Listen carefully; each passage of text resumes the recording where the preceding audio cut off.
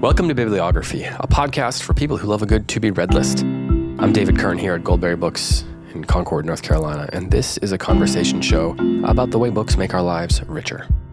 This week's guest is Alyssa Wilkinson. Alyssa is a senior culture reporter and critic at Vox.com, where she writes about film, TV, and culture, often where they intersect with media, religion, and rhetoric. She's also an associate professor of English and humanities at the King's College in New York City, where since 2009 she has taught courses on criticism, cinema studies, literature, and cultural theory. She's a member of the New York Film Critics Circle, the National Society of Film Critics, and was an inaugural writing fellow with the Sundance Institute's Art of Nonfiction initiative. She has served on juries at multiple film festivals and is also co-founder of Young Adult Movie Ministry, a mildly irreverent podcast about Christianity and pop culture, especially movies. But this week, she is on the show to talk about books. Her first book, How to Survive the Apocalypse, Zombies, Cylons, and Politics at the End of the World, was co-written with Robert Joustra and published by Eerdmans in May 2016, and I might add is really, really good. Really enjoyed that book. Her second book, Salty, Lessons on Eating, Drinking, and Living from Revolutionary Women, is out this week from Broadleaf Books. You know that classic question, if you could have a dinner party with anyone dead or alive, who would it be? Well, Salty is Alyssa's fascinating and perhaps a tad unconventional answer to that question. In this book, she has gathered a hypothetical table of 8 women who challenged norms and defied conventional wisdom. Those women are Ella Baker, Alice Toklas, Hannah Arendt, Octavia Butler, Agnes Varda, Elizabeth David, Edna Lewis, Maya Angelou, and Laurie Colwin. And in Salty, Wilkinson explores the ways food, in particular, managed to root these women in their various callings. As the book jacket describes, quote, for some, it was cultivating perseverance in the face of hardship. For others, it was nurturing a freedom to act, even in the face of opposition, toward justice and equality. For others, it was an examination of what it means to be human with all its desire, heartbreak, sacrifice, isolation, and liberty. Salty is Alyssa Wilkinson's invitation to you. Join these sharp, empowered, and often subversive women and discover how to live with courage, agency, grace, smarts, snark, saltiness, and sometimes feasting, even in uncertain times. End quote. It's a really interesting conceit for a book, and it's a great book for anyone who wants to add more books to their to-be-read list, which that's kind of the point of this podcast. So this week, I chatted with Alyssa about some of her favorite books, including her must-read examples of food writing and the books she was reading when preparing for Salty. Without further ado, here is that conversation. I hope you find a book or two to love. Thank you for taking the time to chat with me. It's been a while. It has been a while. I'm so glad that this was a good occasion for it. I feel like, anytime you have a new book out, we need to fire up Zoom and chat about it for a little bit. Well, that's like a once every 2 to 5 years, so you'll be fine. Yeah. Well, we're here to talk about books. And the question I like to ask everybody this is kind of like my entryway into all these conversations, because it's one of the things I'm most curious about with people who love books. Mm-hmm. Do you remember the first time you fell in love with a book? Ooh, I started reading really, really, really young. Like I was 4 when I started kindergarten, and I was like one of the first kids in the class to learn to read. I was clearly very ready.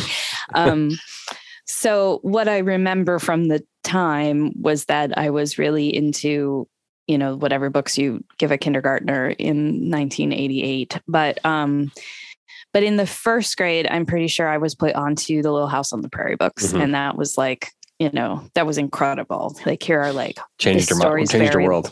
Yeah, the story's very long. I can read it at my own speed. I've always been like a very fast reader, so I can read it at my own speed. I don't have to like wait for the teacher to read it to the kids or for my parents to read it to me. So it was Little House on the Prairie, and then right after that, or maybe even it might have been concurrent with that.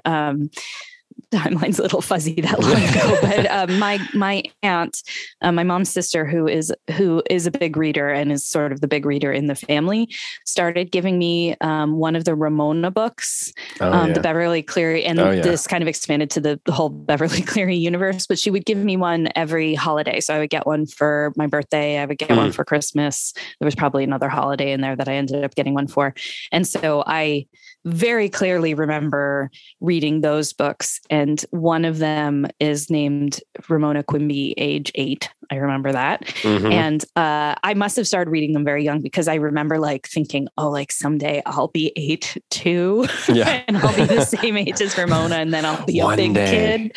So I probably started reading them super early. And I loved them so much. I probably read them a billion times. And, there's funny things in those books that don't really make sense to a kid in the early 90s. Like I remember Beatrice wanting the Dorothy Hamill haircut and that like flips when she does a spin on the ice. And I had no idea what they were talking about, but it stuck with me into adulthood when I finally found out who Dorothy Hamill was. It's funny how you can read like the Beverly Cleary books and those things don't make sense, but then you can read The Little House on the Prairie and you just, that stuff that makes even less sense, but it's just, yes, you just accept it. Kids just accept it. Yes, exactly. And you sort of just assume that this is just one of those many, many, many things that everybody knows that you don't yet. No, yeah, exactly. So, you'll understand it when you get cool. Exactly. Like when you're 8. Yeah, exactly. The Cleary books they show up so often when I ask this question to people. Yeah. In fact, the last episode that we ran before we recorded this was an interview I did a while back with Chris Beha, who's the editor at Harper's. And then he wrote the Index of Self-Destructive Acts. And he mentioned the Beverly Cleary books as well. The one with Henry. Yep. Henry and was that Henry? Henry and Beezus, I believe. Yeah. So they show up so often. And what do you think it is about Beverly Cleary's writing that people, I mean, it's not just that you liked them when you were a kid, but you remember it. Yes. Like years crystal later. Clear. Yeah. I don't really retain a lot of stuff. And those I really retained. I thought about this because she died in the last year or two. Yeah. Fairly recently. I know it was during the pandemic. She was very, very, very old, like over 100, I think. And so a lot of people were writing about it. So I was thinking about it too. And I think like one of the things is that she took children's emotions really seriously. Like it's a very accurate description of the things you feel when you're a kid, whether it's like frustration at your parents and kind of reading between the lines. It's like, I don't know. I remember Ramona's father gets laid off and it's the recession and they don't have very much money. And she's just like angry about stuff. And as an adult, you look at it and you're like, okay, well, Ramona has like she's like anxious and scared and she gets angry at things that aren't really worth getting angry at, but it's because she's a kid and she doesn't know where else to put her emotions. But as a kid, you don't know that. And when you read them as a kid, there's no lesson there. It's not like a morality tale. It's just like, yep, your emotions are valid. It's not a judgment on. No, not at all. And it's not trying to teach kids how to deal with their emotions. And that's a whole thing that's good to do, but there's none of that, like, even kind of Pixar's thing is to validate children's emotions, but also like obviously help them to manage them differently. And that's just not on her radar. And they're super imaginative because, on the one hand, you have the realism of Ramona and the whole Quimby family. And like, that's very real. Like dad loses his job. It's scary. On the other hand, you have like Ralph, the pet rat, and there's whole books just centered around Ralph and the things that Ralph does. And it's not like a human watching Ralph. It's just from Ralph's, Ralph is just a rat who's living his life. Yeah. And he has a little motorcycle and, he has adventures and he's scared of the cat and, and like, that's exactly how kids approach smaller things than them, whether it's like their toy soldiers or whatever. And so kind of prefigures Toy Story a little bit, I think, in that it's like, here's what they're doing when you're not paying attention. But it's in prose and really, simple, fun prose. So I think that was a lot of it. It's just it syncs up with what you're feeling at the moment as a kid. Yeah. So did you grow up then in a house that was full of readers? You've mentioned there's a few people in your family that were readers. Like, was books then just a huge part of your whole childhood? Yeah. So I wouldn't, both my parents read, but they weren't like big readers. Neither of them had gone to college. High school wasn't like academic achievement wasn't like a part of my family, my extended family's kind of culture at all. We're very much kind of, typical working class, I guess, what you think of stereotypical. And yet my parents were, certainly saw that I loved to read, wanted to encourage reading. They've always been like that was very important to them that I would read. And I loved reading, luckily. And then my brother, I think, learned to read even younger than I did. He didn't really talk until he was like 3. And then he was reading like, a couple months later. He's super bright. So between the two of us, we were always reading. And then when so my brother was homeschooled from the beginning until the 10th grade. And my parents, this is in the 90s. So the homeschool curriculums are there's less of them, fewer of them. Sorry. Things are a little different in 2022 or whatever. Yeah, exactly. But back then, there was sort of like Abeka and Bob Jones, or there was like Sunlight curriculum, which was, and Sunlight only went up to the 8th grade back then, as far as I remember. And I started being homeschooled in the 6th grade, but my mom decided on Sunlight for some reason. I don't even know, for my brother. And so I would read all the books that they use, and their system, if you don't know, which I think a lot of people do, is like teaching history in particular and sort of culture and things like that through a lot of kind of historical fiction or nonfiction that's very engaging to read. So it's sort of teaching you that like books are good and interesting and not just textbooks. So I would read everything. I mean, I read everything in the house.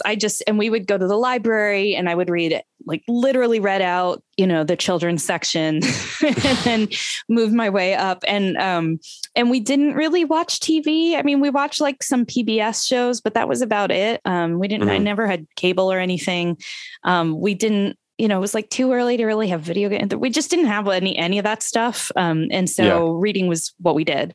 I read everywhere. I always had a book with me in the car or at the table. And, when dad was out of town for work, mom would be, okay, we can have a reading dinner. And then everybody got to bring their book to the table and read during dinner. We read voraciously and constantly. At the same time, like it's 90s homeschooling. There were a lot of people who would tell you how none of the books out there were like fit to be read by young Christians in particular. And so I read a lot of the same books over and over. And I read a lot of stuff from like the 19th century, as far as I remember. A lot of Little Women, like 5 times. Yeah. Oh, at least. Yeah. Little Women. I've read every single book that Louisa May Alcott wrote that is in print. Same with like Anne of Green Gables. And although she wrote some books that probably were really not appropriate, given the standards that we had at the time. But, if nobody knows, then you just read them and then they're there. And you're like, oh, wow. Yeah. Yeah. These are like definitely for grownups. So did any of these books, like, do those, what some people might say, like classics or books by authors who wrote a classic, like Little Women, have those stuck with you too? I mean, are those things you return to? I think about them a lot. I sort of forgot about them for a while, because I graduated from high school when I finished high school when I was 16 and kind of had like a gap-ish year and then started college. And in college, I was in a very much a STEM school and a very much a STEM program, and reading just like wasn't a thing you ever did. Because basically I didn't have time. I was always, coding or solving math equations or whatever. And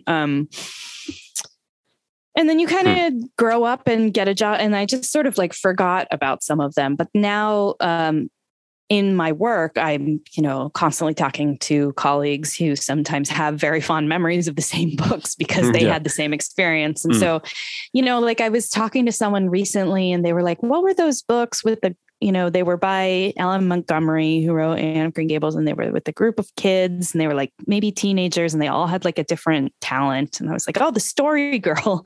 And we had just like forgotten about these entirely. And it's probably because we're not Canadian and we didn't watch all of the shows that were based on Montgomery's books. But I was like, oh, I want to go back and read those because they were really fun. Or when Little Women was coming out, the movie was coming out a few years ago, the really great Greta Gerwig adaptation. I was like, oh, well, in Little Men, like this thing, and people are like, Little Men, what are you talking about? And I was like, yeah, no, I mean, there's like many books about these characters. Joe's Boys and Yeah, exactly. There's like 4 books, and technically what we call Little Women is actually 2 books. And people, get tired of hearing that kind of stuff. But I think about them fairly regularly at this point because of, and I've also wondered, why. I guess I know why the Montgomery books don't get adapted more often, because the estate has some rights to them. But like, why is it always Little Women? Alcott wrote a lot of other books. I'd like to see some of them get adapted. There's a whole cinematic universe just waiting there. Just put Greta Gerwig on all of them. Yeah, please. So I want to talk about food writing, in particular, since that's large, one of the big things that this book is about. Yes. But before we do that, I want to ask you a question that just popped into my head talking about Little Women and Greta Gerwig. Yeah.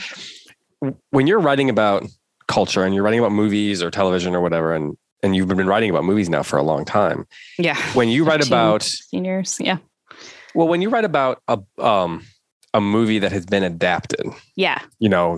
Owning a bookstore, I have these conversations constantly with people who are like, I don't know, the book's just better. Or I don't even want them to make a movie about that book. I love the book too much, or I'll never watch it, or, all these kinds of opinions, some of which I sometimes share and sometimes don't. How much time do you have to spend thinking about the Little Women book and the idea that this is an adaptation of something else? Yeah. Or are you trying to just focus on this distinctive art form that is the movie?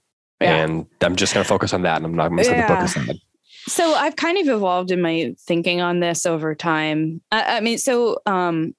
Andre Bazin, the film theorist of the French New Wave, wrote about this forever ago and sort of said, like, these are different works of art or different mediums, film and books or film and theater, because a lot of early movies were just theater put onto film, basically.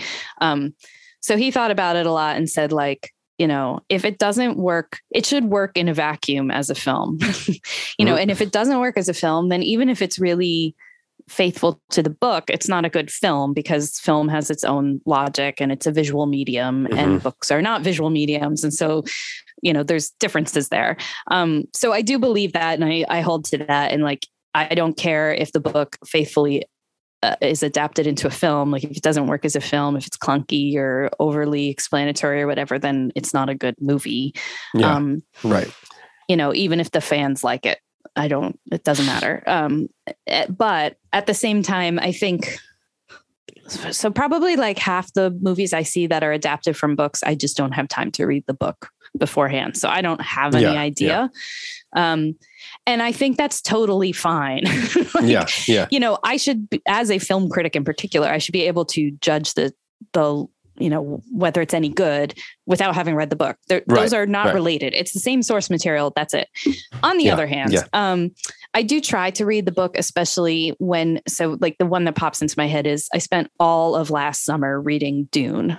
The first book, which I hated. I was like so bored. The book was awful. I loved the movie. Yeah. The book was so boring and so pretentious. Why'd you read it then?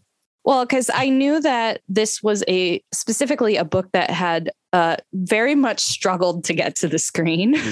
There's like a really, really terrible David Lynch adaptation. And then there's, all this lore around Jodorowsky's version. And so I knew that. And I felt like, in order to understand if this is successful, I need to at least acquaint myself with, like, why was this so hard to get on screen? And I understood after I guess it was such a big cultural artifact that it'd be like not reading The Lord of the Rings or something when those movies were coming out. Exactly. And then, and then I went and saw the movie and I was like, oh, this is incredible. This is like really good. And the reason it's good has a lot to do with the choices that were made in adapting the book. And I feel very much the same way about Greta's Little Women, in that, like, she actually manages to do something with the text that is totally faithful to the spirit of the text, but is very much its own thing and kind of captures the gist of the book in a way that I dearly love the 94 version too. And I think it's a great movie. But it doesn't capture the feeling of the book, which is of kind of like a nostalgia, your rosy remembrances of your youth, that when you get older, the world seems like the kind of the light's gone out in it a little bit. And she completely captures that visually, thematically, narratively, the whole thing. And I thought that was incredible. Would I have had a different experience with it if I hadn't read the book? Maybe. I don't know. But that's everything about film criticism. You can only say, you can't give an objective opinion. That's like a false thing that doesn't exist. You can only speak from your own experience. Have you ever watched a movie and then, maybe it was an adaptation of like a lesser known book or something, or maybe not lesser known, but just something you'd never read before. And then you I have to read this book. Like, for example, when Wildlife came out a couple of years ago, the Paul Dano movie starring Carey Mulligan. Yeah. I was like, I have to read this book. So then I read the Richard Ford novel. I was like, okay, I can see why someone would want to. Yes. Like, this would be meaningful to somebody. Yeah. I did that with Revolutionary Road back in the day, the Richard Yates novel, which is a tremendous book. Really kind of a stunner, and way ahead of its time, and just depressing as all get out. And the movie is too. But the movie is a really good adaptation of that. I also, I did this with The Price of Salt, which is sort of the novella that Carol is based on. But I kind of knew what I was going to get because it's Patricia Highsmith. But it was fun to see how Todd Haynes and screenwriter, whose name is escaping me, had adapted some aspects of the book to be more suited for a visual storytelling medium. And then most recently, I did it for The Lost Daughter, which is Maggie Gyllenhaal's incredible adaptation of an Elena Ferrante novella. Basically, it's a very, very short novel. I think it's like 100 pages long. And I saw it, and then I read it, and then I saw it again. And in that way, I could see some of the things that they had done, again, to adapt it for the screen, and also because the original is written in Italian. I mean, I read it in translation, but it's written in Italian. It's very much like an Italian story, and they had to mess with it to have British characters be the main characters. So, so I mean, I'm a very writing focused critic. I'm like really always thinking about like themes and symbols and like recurring patterns in the writing. I don't really know all the nuances of acting or like editing or whatever, but I really am always very into like how the screenplay and then the director's take on the screenplay is creating whatever it's creating. So the book is always in my head too. Well, so food writing in 1 second. I want to follow up on that. Yeah. So those are elements of storytelling, even in non-visual mediums. Yes. So are you looking for the way, well, I guess you have to have read the book to find this also in a movie. But when you've read both, are you looking for ways that the movie, through its adaptation, mirrors, using the form of movie cinema, mirrors the same motifs and themes and symbols and images and things like that might show up in the book? Or do you not, if they don't mirror those same things, does that not bother you? No, I don't know why it should bother me. Okay. Like just because the book, I run into this sometimes. I feel like there's this idea that because a book exists and people like it, that we have to preserve everything about it and it's the best possible version of that story. And like, I don't even think the writers of books think that, rarely does the writer of a book actually get to be involved with the screenplay writing of their film adaptation. But when they are, they usually mess with it a bunch, there's this idea that like the book is like the sacred scripture. And then if you're going to adapt it, it has to be, close to it or whatever. And like, sometimes that's just not true. Sometimes it totally is. The one that springs to mind is the Wrinkle in Time adaptation that Disney put out a few years ago, which is like a serviceable film on its own. But having read the book, I was really disappointed that Disney did the Disney thing and stripped out some of the like danger and weirdness because they're just convinced that kids can't handle it. And they did the same thing with the Narnia. Well, I guess that anyhow, they became Disney movies. They did the same thing with Narnia. And that disappoints me because I feel like that is fundamental to the book. And in both of those cases, they're kind of religious allegories, which I think is an additional layer there. Yeah. But generally, like, you know, again, you can have a movie with no story and no sound, but, you know, with only images, but you can't have a movie with no images. So image is the first thing and the only thing really that truly matters in film. And it's just the opposite with books. Like, you've got to have a plot of some kind, you know, you've got to have words. And so that means that you might translate those themes differently.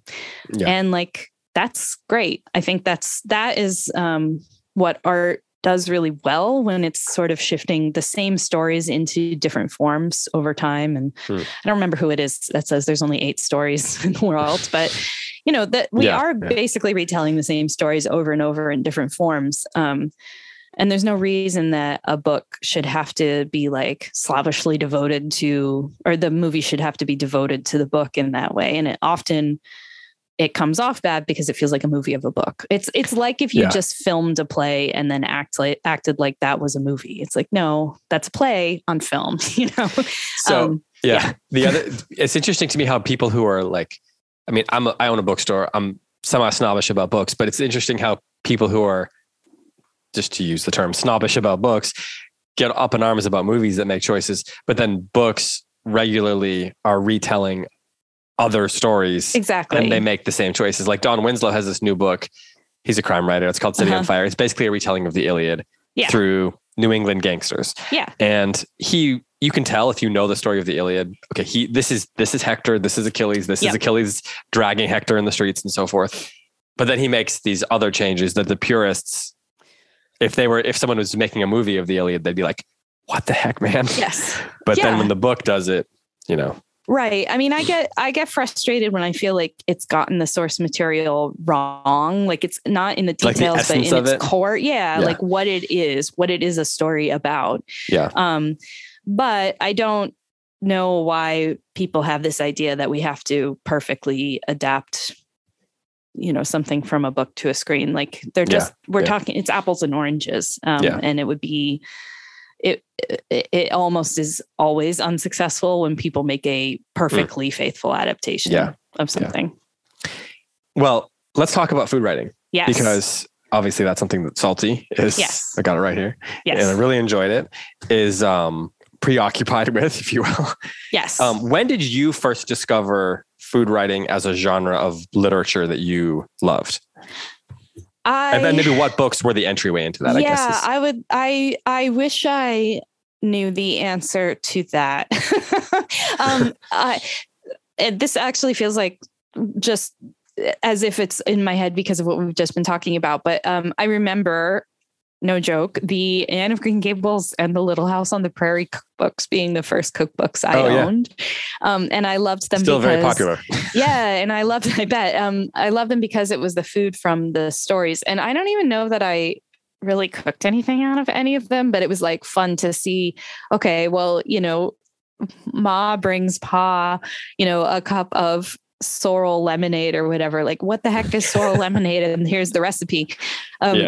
So that idea was interesting. And I think I've always kind of liked a writer who could evoke the act of eating or making food in some clear way. And actually, speaking of Little House on the Prairie books, one thing that is, you know, there's stuff about them that I look back and sort of cock an eyebrow at, but one thing that they're really good at is evoking meals. And I think it's because her memory of her childhood is basically like trying to eat, you know, like basically trying to have food enough was to special. Eat, not having enough to eat. Yeah. Having like an orange be like the most incredible thing you've ever encountered, like ribbon candy, right? Like all of these little things. And I think that's one reason why they're so appealing to children too, because when you're a kid, like what food or treat you're going to have to eat is like really exciting to you. And it might be the highlight of your day. And we have so many memories tied up with them. But I just think it's funny when she looks back at her childhood, like she thinks primarily about food. So that's kind of where it started, I think. But then when I moved to New York, for whatever reason, well, it was because I moved to New York. There's incredible restaurants. I got really interested in the farmers markets nearby and sort of like cooking. I read about this a little bit in the book, but I had a small group of friends, one of whom I eventually married. But we used to get together, 2 or 3 times a week because we all live near one another. And one of them had gone to culinary school. It was not what her job was, but she had gone to culinary school and she used to cook for us. And she'd just like throw together a meal with whatever was around. And I thought that was kind of incredible. Yeah. And my roommate had lived in Europe for years before she moved back to New York. And so she was really into like good cheeses and just like going to the little shop on Bleecker Street and getting what you needed that night. So it was just like a totally different way of living. And I kind of fell in love with it and started reading cookbooks. And I don't remember what they were, but there were a lot of them. And sort of got interested in the genre of food writing. And from there, I started reading memoirs and novels about food, and the rest is kind of history, I guess. I don't think of myself as a food writer, but I do like to practice food writing and read it. Yeah. So do you have like okay, let me ask it this way. If somebody is interested in cookbooks, there's so many cooking shows now, you can get a gazillion Substacks of really interesting chefs and cooks and things like that. And they like that kind of thing, but they're interested in digging deeper into some of the great classics of food writing. Yeah. What would you say is like a good starter kit or like a Mount Rushmore of say 3 or 4 books? Oh yeah. That people should turn to? Well, the number one is The Supper of the Lamb by Robert Farrar Capon, which is a classic of food writing, such a classic that Ruth Reichel put it into the Modern Food Library collection. There's a chapter right near the beginning where he talks about how to cut an onion. And it's like a whole chapter. And it is a classic of food writing in the English language. So it's also just a delightful book. Like he was an Episcopal priest. He died a few years ago. And it is kind of a theological book, but you would never read it and think like, oh, it's a book of theology. Right. He tells you he's going to teach you how to make lamb for 6 people 4 ways or 4 people 6 ways. I can never remember. But then he keeps getting distracted and he goes off into these rhapsodies. It's wonderful. You won't learn how to cook a single thing from it, but you will enjoy reading it immensely. Yeah. So that's one that I love. Another one is, kind of anything by MFK Fisher is worth reading. American food writer who lived abroad for many years, mostly in France. The one that people tend to read is called How to Eat a Wolf or How to Cook a Wolf. One of the two. Yeah, one of the two. I can never remember either. Something with a wolf. There aren't that many food books with wolf in the title. Yeah, exactly. And it was sort of intended for lean times. And it was sort of like how to use every piece of the animal. But her writing is really full of very sparkling stories. She was a neat lady. She just had like a very full life. Cook. Yeah. And I would totally recommend that. And there's a book called An Everlasting Meal by Tamar Adler, who is, contemporary. She has another book coming soon. But she wrote this book to kind of do the same thing, but she sort of starts with a pot of beans, and just sort of talks about like how you can cook. It sounds really boring. How you can cook a pot of beans on Sunday and then use them all week, but she does it in this really poetic kind of way. That's just fun to read. And then one book that I talk about in my book is Edna Lewis's book, A Taste of Country Cooking, which is her second cookbook. And I won't tell you the whole story of Edna Lewis, but she is... Yeah, you have to read Salty. You have to read Salty, but she is basically responsible for Southern food becoming the American cuisine. I don't know how, introducing the rest of the country and the world to Southern food. And because in the mid 20th century, basically it was considered a regional cuisine that you really didn't want to, wasn't worth engaging with. It was just like fried food. It's just fried food and, it's like poor people eating it or whatever. There's kind of some racial stuff mixed in there. And she, as a Black woman who grew up in Virginia and moved to New York in adulthood, managed to create its iconic status. And she wrote 4 cookbooks. but A Taste of Country Cooking is partly kind of a memoir of her growing up years in Freetown, Virginia, which is a town that her grandfather, who was formerly enslaved, and another man and their family started.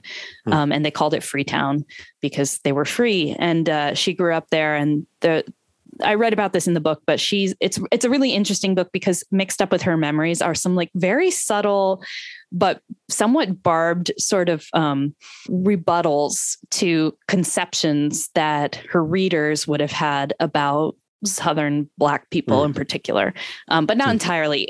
It reads very gently, but if you kind of read between the lines, you can get some really interesting historical nuggets out of it. So she was just fascinating. That cookbook is a classic by any measure. And I totally recommend it. And then one last one, which I also write about in my book, is Elizabeth David's book, A Book of Mediterranean Food, which she wrote under very dire circumstances in post-war England when Mediterranean food was like the last thing she could get. But she was writing her memories of things that she had eaten during the 7 or 8 years she'd lived in the Mediterranean. And it's a real delight to read. New York Review Books has just started republishing her work. But you can, are you going to go out and cook a baby goat? Like, probably not, but reading about it can be really refreshing and kind of... Well, it's kind of like nature writing or travel writing. Like, I'm not going to, most of the places that Barry Lopez writes about, I'm never going to get to go to. Exactly. But you're kind of experiencing something through the writing. Even if you're just like eating, potato chips while you're doing it. Well, okay. So you mentioned the goat and so forth. So when you were working on this book, so for people who don't know, in this book, there's a recipe that goes along with each of these figures that you write about. Yes. How did you decide which recipes of the many that each of these figures were either famous for or loved personally did you choose to include? Yeah. I mean, someone asked me this recently and I was like, I don't really know. What happened was I would write. So I wrote this during the pandemic. I started in September 2020 and I handed it in Memorial Day 2021. Okay. So I wrote a chapter a month and I would earmark a weekend to write the draft. And what would happen is I'd write the draft and I'd get to the end of the draft and I'm really excited that I've, written my 5,000 or 6,000 word chapter. And then I sort of just like felt it out and wondered like, what makes the most sense having hit the end of this? What's kind of the thing that she wants me to include, which sounds kind of woo-woo and strange, but it is how it went down. And so that makes sense. Yeah, for some of them, it was kind of, what I didn't want to do was offer their recipe, partly because of copyright and partly because you should go look at their cookbook if you want Edna Lewis's biscuit recipe. But what I could offer, and because the book is very personally inflected and there's bits of personal writing in the middle of it, I wanted to offer stuff that was my spin or like things that I eat or have Makes eaten. Sense, yeah. So the first chapter I wrote is, I think, sort of near the end of the book, but it's the chapter on Hannah Arendt. And I got to the end and the only appropriate thing to offer was a martini recipe, which I recognize like not everybody's even going to ever make, but it felt like the only correct thing for that chapter for reasons that will become clear once you read it. Yeah. And so I just wrote my recipe for my favorite martini. I don't know if she liked a Gibson, which is a dry gin martini with a pickled onion in it. I don't know if she liked those. Yeah. I know she drank martinis. But it's mine. It's the one that I like. So I put it in there and it made sense in that context. Well, I think a lot of the great food writing, to your point earlier, this is a book that's like about food people. Yes. Somewhat. And then it's not also only not about, people. Yeah. But then because it's very, the best food writing and the best travel writing and so forth has a personal aspect to it. Right. There's a memoir aspect to it. Yes. So when you're working on this book, did you feel like you had to, in certain parts, you had to like emphasize the memoir aspect of it, emphasize your experiences. And then sometimes you had to say, let's scale this back. Let's focus this chapter more on Edna Lewis or whatever. Is that like a equation that you were thinking about? Yeah. I mean, I knew I didn't want it to read like a memoir. Also, it wasn't really written as like there's no like one, I mean, there is a unifying theme, but there's no one story running through it. It's very much, essays. You can read them next to each other. And I wrote the chapters out of order. So I think, for me, it was sort of this is kind of what I teach my writing students. Where does the inclusion of my story, like, where is it justified, or where is it doing narrative work, or where is it, can I justify putting myself here, or should I take myself out? So, there's in the Elizabeth David chapter, everything I wrote about her, I kept coming back to the fact that I wrote it in January 2021, and it's like gray and gross and bleak anyhow. And then on top of it, it was like a really weird time. And it felt very like the limbo that she was living in when she started writing her book, which was the winter in England. Post-war austerity measures, like rationing, all of that's still on, but the war's over. So they're in just like this very odd time. And so a little bit of myself landed in there. Or when I was writing about Edna Lewis, right at the time that I was writing about her, the restaurant that she cooked at, Gage and Tollner, which had been closed for years and years, reopened, and it's quite near where I live. And so I started thinking about her. Yeah. And I started thinking about her, and I found out that she always shopped at the Union Square Green Market. And like, I've shopped there, many times over the last 17, 18 years that I've lived here. So I felt something like a connection, and it made sense for myself to appear in there. Yeah. And also, I structured the book as me convening a dinner party of women I found interesting. I sort of had that dream dinner party exercise that you do in my head. Anyone dead or alive, in this case, they're all dead. And so it's me, like, I'm the reason there's no other reason these women are in the book. They didn't know each other, right. And so I have to be there, but I find people sometimes tip way over into like assuming that their story is interesting to you when you did not pick up the book to read their story. It's not a memoir. So I try to balance that out. Did you, and the publisher, which is Broadleaf. Broadleaf. Did you have discussions about like, where would this book go in the bookstore, for example? I don't think with respect to my editors, I don't think they really knew what I was writing. I'm not sure I knew what I was writing until I turned in the manuscript. So no, although I think the right place to file it is actually women's history. If we were filing it in a library, I think in a bookstore, it just goes near food because it is about that. But like, Octavia Butler is not a famous chef. Right. She's a famous fantasy writer. And like Hannah Arendt is not like a kitchen queen or anything like that. Maya Angelou did write 2 cookbooks, which seems to surprise everyone, but she's not a cookbook writer. Nobody thinks of her that way, and Laurie Colwin is a novelist. Maya Angelou could write anything. I wouldn't be surprised. Yeah.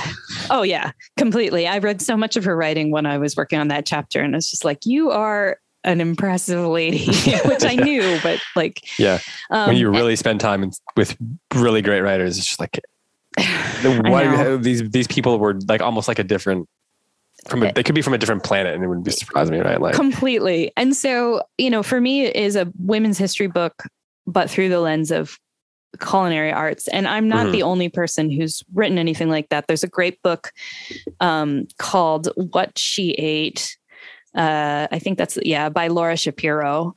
And it is a book that tells the story of 6 different women, including like Eleanor Roosevelt and like Hitler's favorite mistress and like some different women who were kind of around or caused really important points in history. And she does it completely through deep historical research into the things that they were eating and what they liked to eat and what they talked about or made or whatever. There's other books like this that are out there. Maya Sen wrote one recently called Tastemakers. That's about 7 immigrant women who changed like food in America. So there's a lot you can do with women's history through food. I'm sure you can do this with history of all people, not just women, but because of the historical place of women in the kind of food ways, the making and the eating and the creating and the innovating. It's just like extra special and fun lens into their lives. And also, like, everybody likes food. If I told you I wrote a book about 9 women who I found interesting, that's not a book. But right, yeah. 9 women who are interesting through the lens of food becomes a book. So, okay, so I've got 2 more questions for you, and then I'll let you go. Was there a book that while you were writing this that you read that most surprised you at how great it was? And let's say maybe a book by one of these women in the book, or, you know, it could be surprised or that you were just like, this book is really good and everyone that's reading my book should also read this book. Yeah, there's a lot of them. I mean, I think A Taste of Country Cooking was definitely one of them. And that's the Edna Lewis book. Yeah. I have a chapter on Ella Baker, who was an activist during the civil rights movement. She was a counterpart to, colleague of, and sometimes kind of frenemy of Martin Luther King. And I wrote about her because I thought she was interesting. She was an advocate for decentralized activism. So she believed in asking individual communities what they needed and letting them kind of run the charge instead of coming in and telling them, like, here's how you get your rights. So she was just an interesting lady. But the books, the biographies of her are like great. I was kind of, I read a lot of biographies, and they were really great. I name a couple of them in the book, but I think the one that's most interesting and illuminating is called, I believe, Ella Baker and the Black Freedom Movement. And it's just a really good history of the time, which I think I'm pretty sure I was reading it during summer 2020. So I just felt like it was a really appropriate book to be reading, to give me kind of a history that was bigger than just the like Martin Luther King side of the story, which is an important side, but not the only side of the story of the civil rights movement in America. So that was really good. And then also there's a book that I write about a little bit in the Hannah Arendt chapter that I believe is called Hannah Arendt and the Politics of Friendship. I think that's what it's called. And it's clearly like probably started life as somebody's dissertation. It's 6 chapters long. That's always the tell. But it is about Hannah Arendt, who, you know, many people know of, if only kind of briefly, as the person who wrote about the banality of evil and totalitarianism. But the book is an introduction to her thought through the lens of her most important friendships in her life. One of whom was the American critic and writer Mary McCarthy, one of whom was Martin Heidegger, with whom she had a long and very complicated history. One of them was her husband. So it was interesting to read it and get a look in on her life that way. And I also felt like I picked up a lot of her thought, which I had read a bunch of her beforehand, but I picked up a lot of her thought by reading this book.